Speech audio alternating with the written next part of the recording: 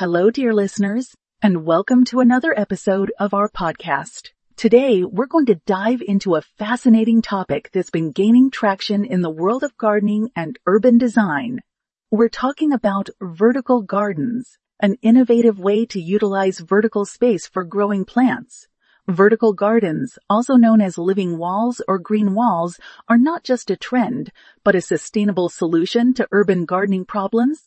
They are a fantastic way to maximize the use of space, especially in urban areas where horizontal space is limited. But before we delve into the nitty-gritty of vertical gardens, let's take a moment to understand what they are. A vertical garden is a method of growing plants up a wall or out of a wall using hydroponic techniques. The plants are often housed in containers or geotextile fabric, which is attached to the wall and provides support. This method of gardening is not only visually stunning, but also offers numerous environmental benefits. Now, let's talk about the benefits of vertical gardens. First and foremost, they are a great way to maximize space. If you live in a city apartment with a small balcony, a vertical garden can allow you to grow a variety of plants without taking up too much space. They can also be used to create a green oasis in the middle of a concrete jungle, providing a much-needed breath of fresh air. Vertical gardens also have the potential to improve air quality. Plants naturally filter the air, removing harmful pollutants and releasing oxygen. By having a vertical garden in your home or office, you can help to improve the air quality in your immediate environment. Another benefit of vertical gardens is that they can help to reduce noise pollution. The plants in a vertical garden can absorb and deflect sound waves, making them a great solution for city dwellers who are bothered by the constant noise of traffic and construction. Now that we've covered the benefits, let's move on to how you can create your own vertical garden. There are several methods you can use depending on your space, budget, and the types of plants you want to grow. One of the simplest ways to create a vertical garden is by using a trellis. This is a great option for climbing plants like ivy, clematis, or climbing roses.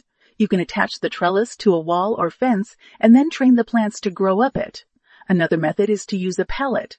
This is a great option if you're on a budget, as you can often find pallets for free or very cheap. Simply attach some landscape fabric to the back of the pallet, fill it with soil, and then plant your plants in the slats. If you're feeling a bit more adventurous, you could try creating a hydroponic vertical garden. This involves growing plants in a nutrient-rich water solution instead of soil. It's a bit more complex to set up, but it can be a great way to grow a variety of plants in a small space.